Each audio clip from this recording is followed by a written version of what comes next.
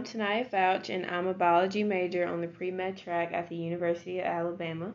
And I'm Stryker Wiley. I'm a chemical engineering major at the University of Alabama.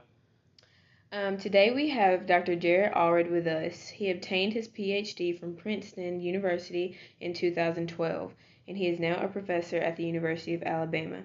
His research group specializes in the discovery and characterization of new inorganic materials with functional properties.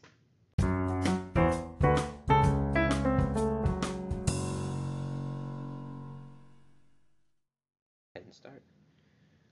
So, if you'd like to start with the opening questions. Okay. So, how and when did you get into research? So I started doing like the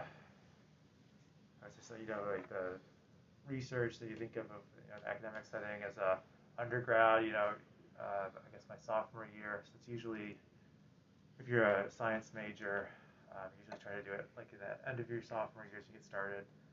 So I was in the chemistry program at the time, and I was working, working with this guy. So I was at Case Western Reserve University. It's up in Ohio, and he's making like films of titanium dioxide, TiO2, and then they were introducing different kinds of elements on the oxygen site to change it up. And so he basically just had me like making pastes and stuff and like making little films. So that was like my first experience with research. But I don't, that's more like you're kind of just showing up and being told what to do. So I think my first time was really like actually like I'm doing somewhat self-directed and going on a real project was once I started my PhD, and that was obviously that's the entire point.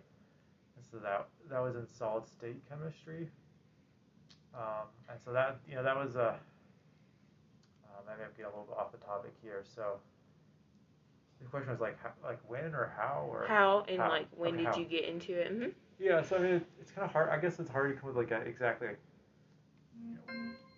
I guess it's sort of the career path, right? You have to do it. So it's what I wanted to do.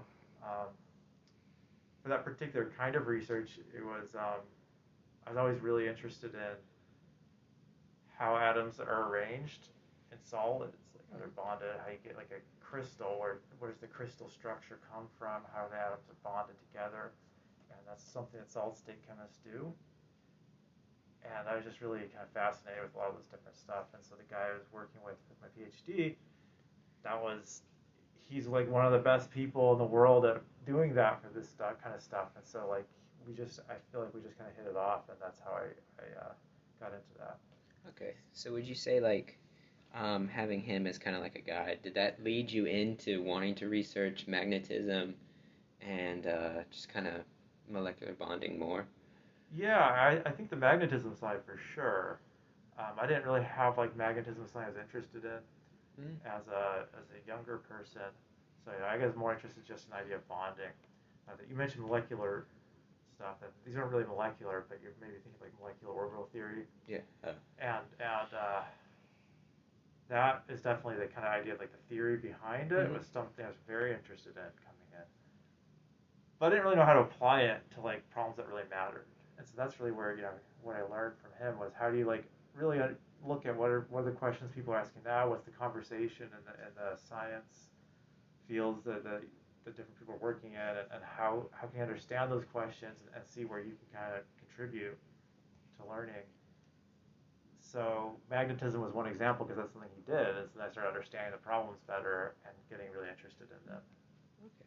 And then I was reading a couple of the bios that kind of popped up as I was searching a little bit about you and your research. Oh, yeah. I'm probably a little out of date. I need to update some of those things. Well, in one of them it said that you said one point of that magnetism was as one point of a rich tapestry of the interconnected properties. Can you kind of expand on that? So have you taken chemistry too? I'm in organic chemistry right now. Okay, so you've already taken some chemistry before. Mm-hmm. So you know about like paramagnetic and diamagnetic and I get unpaired electrons, right? In a solid, when we say something's magnetic, what we mean is that the magnetic spins and electrons are ordered, meaning if one's got an unpaired spin, it's doing something somewhere, then the next one over sees its neighbor and chooses what it's doing based on that one. So if you don't, I know you won't have a recording of this, but if you don't mind me drawing it. A magnetic ordering means like if I have an atom here and there's electrons that are unpaired and they have a particular orientation with their spin, the next one over might have do something like that, and it just is long range. It just seems to go on forever. So this would be called an antiferromagnet because half of them are one way and half the other, so they're anti with respect to each other. It's an antiferromagnet. Ferromagnet is like iron. All of them are in the same direction. Like this. So that is what we call an electronic ground state. It's a low energy state that you form that's lower energy than if all of them are random. If they're random but unpaired, that's a paramagnet. So this is an ordering you can get, lowering the energy. But let's say, this depends on a very specific balance of bonding and stuff to get this. Let's say you do something that starts, I don't know, maybe eating up some of these electrons into bonds or something, so you don't have as many that start pairing up. Well, maybe that's going to weaken the ferromagnetic ordering, and it doesn't happen. But then the energy is going to go up, though, right? Mm-hmm. Well, then maybe they can find another thing to do to order and change the energy again and find a new ground state. And that might not be a magnetic ground state. It might be something else. Okay. And so, for example, there's things called metal to insulator transitions where the electrons are unpaired and it tends to be metallic. There's no gap between those states like I showed you guys in class. I don't know if you're there for the cadmium stuff. So if you have states and there's orbitals and there's no gaps between them, they can be a metal because you don't need energy to excite the electrons for conduction. Well, what if you have that, but then all of them pair up into bonds, and now you suddenly have gaps between the states? Well, now it's not a metal anymore. Mm-hmm. So sometimes that happens. You suppress some kind of ordering, and you get another kind that changes the properties. And from an application standpoint, you can harness that to do stuff like make sensors, or maybe you just want to understand how it works, so you can kind of push the science forward. Okay. So this is off topic for here, but would you say that like single bonded atoms have kind of more of a stronger magnetic force than, let's say, double or triple, or is that a pretty broad statement to be saying? So it's probably not the right way to go about the question. So the number of bonds has to do with how many electrons are in states that are stabilizing the atoms being shifted towards each other. Okay, so still more dependent on the atom. Yeah. Okay. Magnetic stuff's really kind of complicated how it interacts between them, and so bonding isn't really part of that. It's sort of a separate, different direction. I gotcha. So, of course, with your research, you also have the Allred group. So the research group, yeah. Okay, and I saw 30 publications. So, would you say without the Allred group, how long do you think it would have taken to get to 30? Okay, so the 30 is over my whole career, right? Oh, okay. So here, I think we're at about 8 or 9. I don't know which ones are on there right now. Probably about 8 or 9 in the last 5 or 6 years.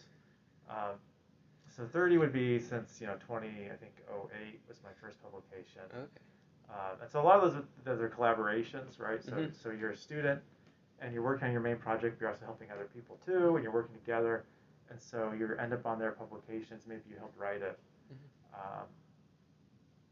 And so I would say I had 3 papers as a PhD student that were like my babies that I did it.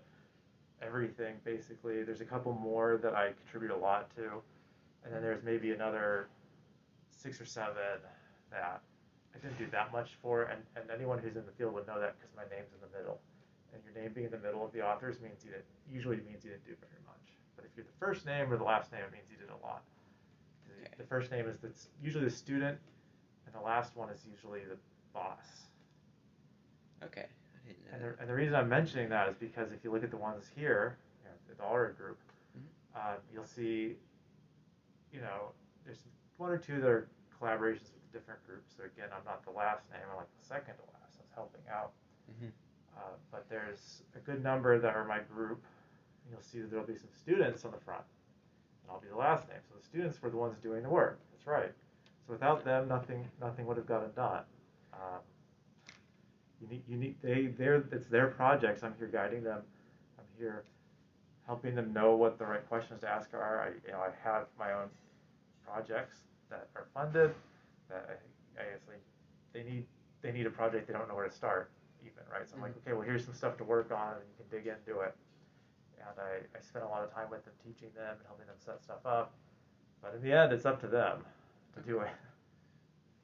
And then a lot of students know their professors do research, but I don't think they, and I don't either, but understand the time balance that you put between doing classes and doing your research. Yeah.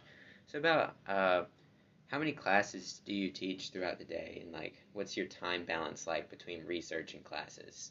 So right now I'm on a one teaching, so I'm teaching one course this semester, and so that's 4 days a week. I teach one class 4 days a week. That takes it depends on whether it's a new class or not. Right now I've taught it before, so it doesn't take the majority of my time. It probably takes about a quarter, 30%, and then the rest of it's split between administrative stuff and research, which mostly is mentoring my students. Okay. Making sure they have what they need, or helping maintain the lab. And ideally, also submitting proposals and stuff too. We're still in COVID. It's not as bad as it was a year ago, so a lot of stuff are really off the rails right now. We're still preparing things and trying to get them back to where they were before COVID. We're not back there yet, but we're working on it. All right. So let's see. So do you want to? Sure. So, what do you want your research to accomplish? What do I want to accomplish? Well, I think that's a good question. I guess I have lots of wants, right? And not all of them are really the same kind of thing. I would say, like, on the higher order level, when you're just saying, okay, you know what, on paper, I'm doing fundamental science, so I'm really trying to understand the world better, trying to help other people understand it better. I'm looking at known problems where we just don't understand the science, of how something works, and I really want to help people do that. So other people too, right? So the idea is that we're kind of pushing it forward. That's really exciting for me when I can do that, when I can actually make some contribution using my own perspective to attack something, and then make some stuff, measure some stuff, and then show that this is what's happening here. This is what I thought was happening, and this is really what's happening, and this is how we can understand it, and then make suggestions on what to do next, or what this means about some other things that maybe we don't understand very well. So for me, that's really exciting, right? And what does that accomplish overall? Well, a lot of these stuff we're working on, it's the term that I guess you call it, like, the marketing term that the sort of funding agencies came up with is called quantum materials. And the reason they did that is because there's a lot of different kinds of things that involve these, like, electronic orderings I mentioned here, magnetism and superconductivity.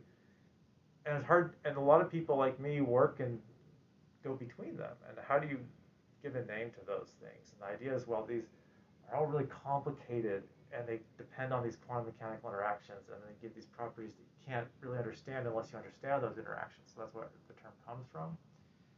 And so for me, these are really important for reducing energy consumption.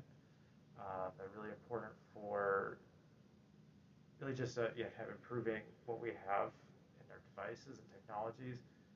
Trying to get away from anywhere where we're wasting energy or anything like that. So that's sort of the higher order of the justification, right? It's trying to move forward on these kinds of things. I think on a personal level, though, for me, what just gets me excited is learning about, I don't know, like a new structure. Crystal structure means like a different arrangement of the atoms. A lot of times you'll find things where the atoms are arranged in the same way with different atoms. So an example would be potassium chloride and sodium chloride have the same arrangement. You're just switching out elements, potassium and sodium. That's a really boring, simple one. But you can get some really complicated ones. And it's really fun for me to learn a new one. Maybe it's never been seen before, maybe it has, and somehow change it and use that to, again, probe these big picture problems. So for me, that's what really gets me excited, is learning something new that I can then show my friends, right? You know, the other scientists who are working this up. Look, I saw this really cool thing. I think you'll like it. So I do think that probably is something that motivates me a lot. Is it's just that kind of the solving puzzles and that kind of quest to see new things. Right. Okay. Well, that's all the questions that we had for you. Right. Thank you so Okay, much yeah. for your time. Yeah, no problem.